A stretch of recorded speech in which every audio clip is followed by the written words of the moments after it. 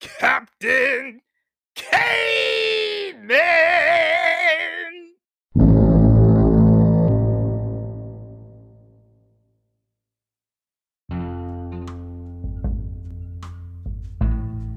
A passage of deep reflection. There are many things about the journey that led us to becoming parents that I'm not sure I'll ever understand. I've stopped to think about it often, too. Angelique and I endured a lot over the course of 7.5 years, and our surviving it and our eventual rewards can be attributed to many things. It starts with never giving up. Of course, those feelings of hopelessness overwhelmed us as the pregnancy losses mounted, but eventually you become somewhat numb to any feeling of anticipation and go into autopilot in various aspects of your life in order to carry on and ultimately lose yourself in the web of infertility. This might not make any sense, but when I've looked back on the early years, that's exactly what we were both doing. We redirected all of our energy towards making a baby. Nothing else mattered. How did that happen? It's amazing how consumed one can become with trying to conceive. Work becomes a means to an end. Seeing babies or pregnant women quickly becomes an unpleasant event. And sex, yes, sex, becomes work and is generally no longer fun because the pressure is on to deliver the goods for a man and release that magical egg for a woman. One thing I know is that deciding to continue on takes a great deal of strength, and that strength comes and goes. Angelique and I traded places being up and down. Early on, while devastated over a pregnancy loss, she was able to pick herself up and remain positive, while I was not. I was crushed, defeated, and confused. I had not been accustomed to failing. Why was this happening to us? As the years went on, Angelique became discouraged and feared the consequences of continuing on and not succeeding. It became so frustrating that mentally she was checked out and going through the motions of fertility treatments, having mastered not getting her hopes up. Once I recognized this, I knew that we had to change our outlook on what success was, and this is what ended up being the best path for us. There had to be a path with the balance we so desperately needed. I took on everything. All Angelique had to do was show up to appointments and try to remain calm and relaxed leading up to the embryo transfers. I managed the details of the IVF cycles, like when to take the medications and when to show up for appointments, dealt with the doctors, handled the financial aspects of each cycle, managed the cycle calendars, and protected my wife from as much bad news as I possibly could. As exhausting as that was, it was critical. We had been in the game a long time by the time we limped to our final, for financial reasons, IVF cycle. I had acquired more knowledge about infertility and what was going on throughout the entire process than I could have ever imagined. But it was all a product of this obsessive quest for success. There were so many milestones we'd dreamed about in a pregnancy, but never got close to achieving because we chose a different path. All of the medications Angelique had to take to stimulate multiple egg growth had numerous side effects. Each egg retrieval required her to take intravenous antibiotics after the retrieval procedure, and this wiped out her immune system each time. This resulted in her getting colds easily. Once upon a job, I had an unsupportive boss who, when I told them about our efforts to conceive, asked me how I could put my wife through that knowing the side effects.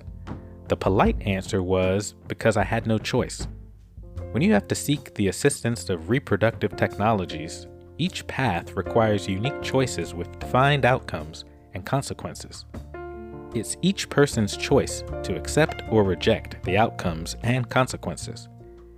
In the case of our path, if a woman wants to carry a child and use her own eggs, she must endure injections with often unpredictable side effects, and all with no guarantee that it will work.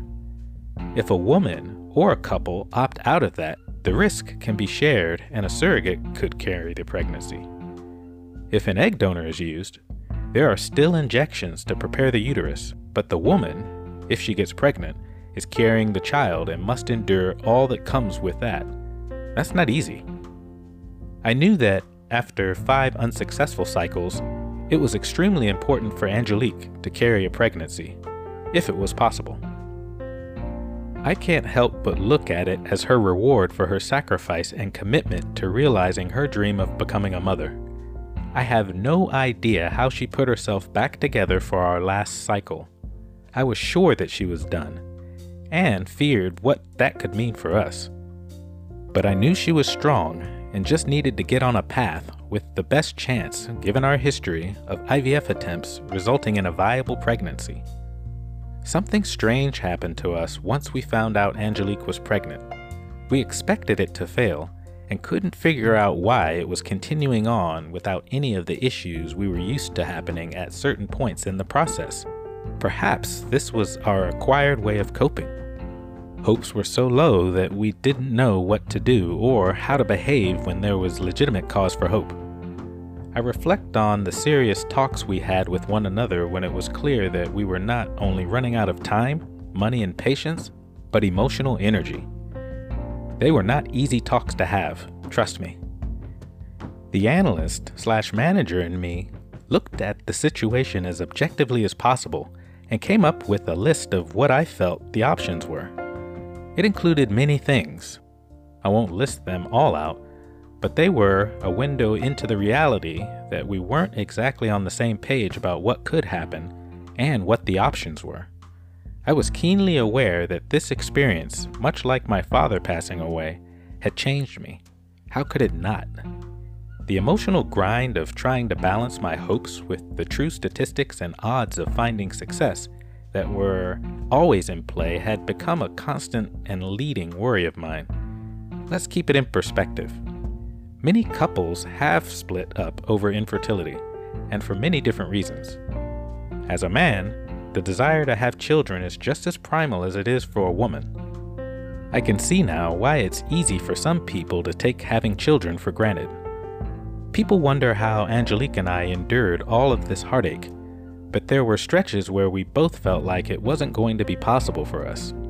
I remember we were invited to a church and we went there, and when it was time to pray, Angelique just broke down and cried, as she was asking God for a baby and didn't understand why it was so hard.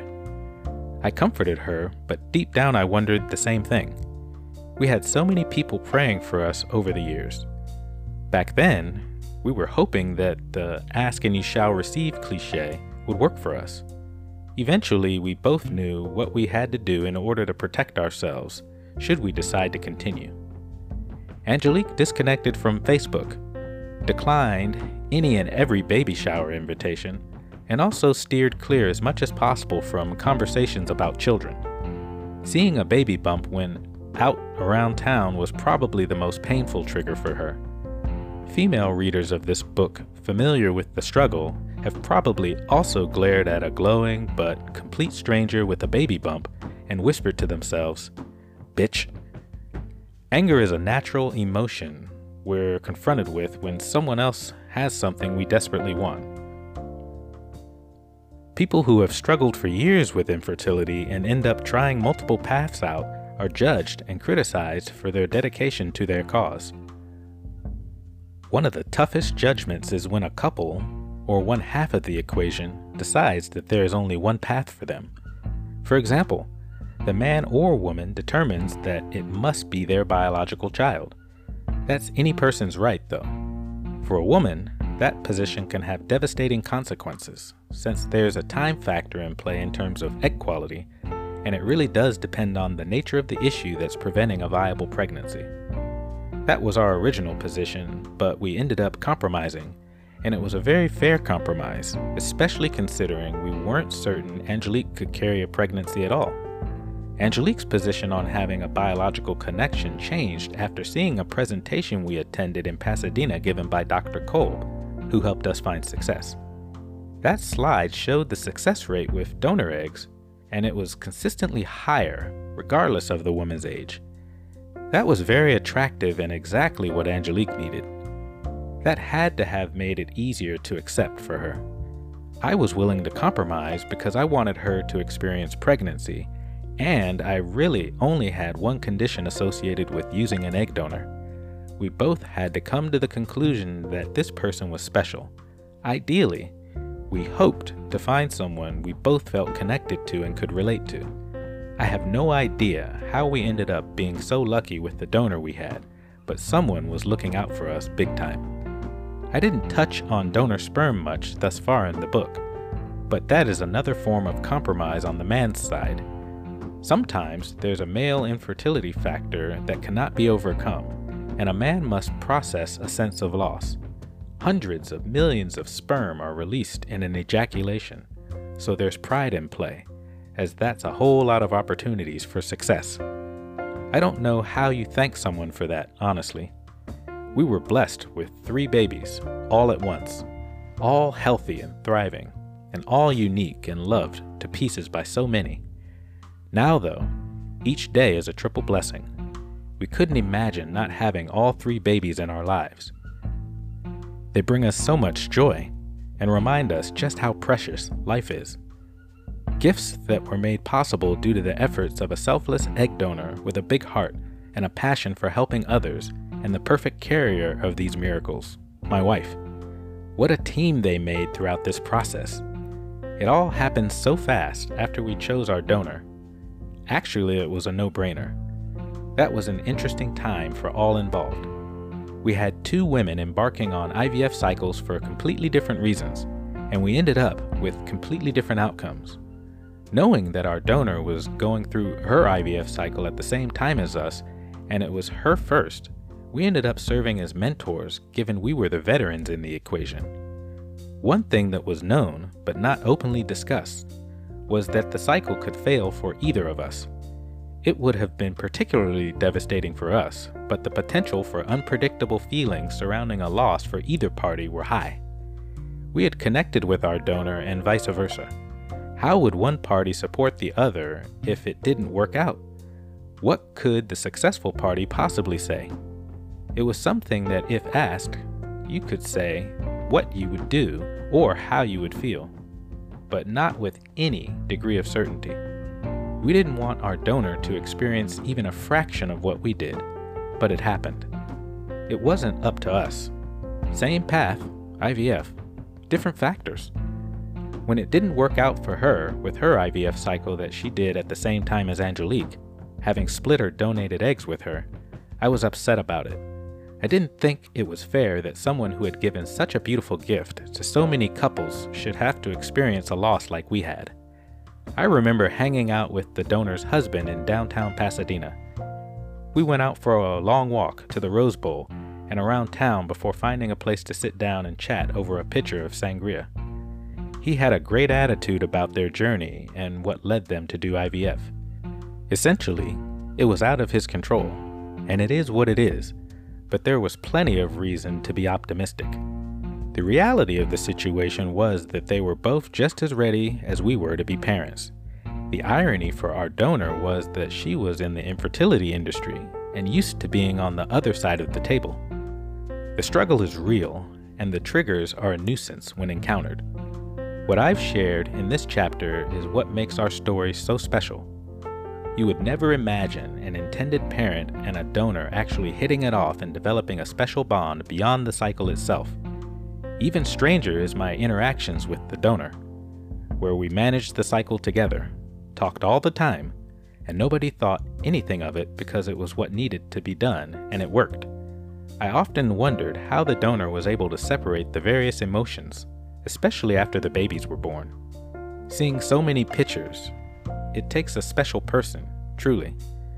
But if I'm going to guess, it's easier when you know the babies you helped create are in a nurturing, supportive environment with parents who love them to pieces. It's no different than changing a life by donating an organ. We really appreciate her efforts. Our happiness was always her primary concern, and her commitment to helping solve our case was extremely important to us. If egg donation were illegal as a general practice and option, so many lives would be impacted, and so many people would not have the chance to realize their dream of being parents. This path allowed my wife to believe in herself again, and in a way, heal. The emotional scars were deep. I know this because talking about certain aspects of our unique journey with her almost instantly gets the tears flowing, because if you close your eyes, you're right back there. That's how it is for us both. You move on with your life, but you never forget. You can't, and you shouldn't.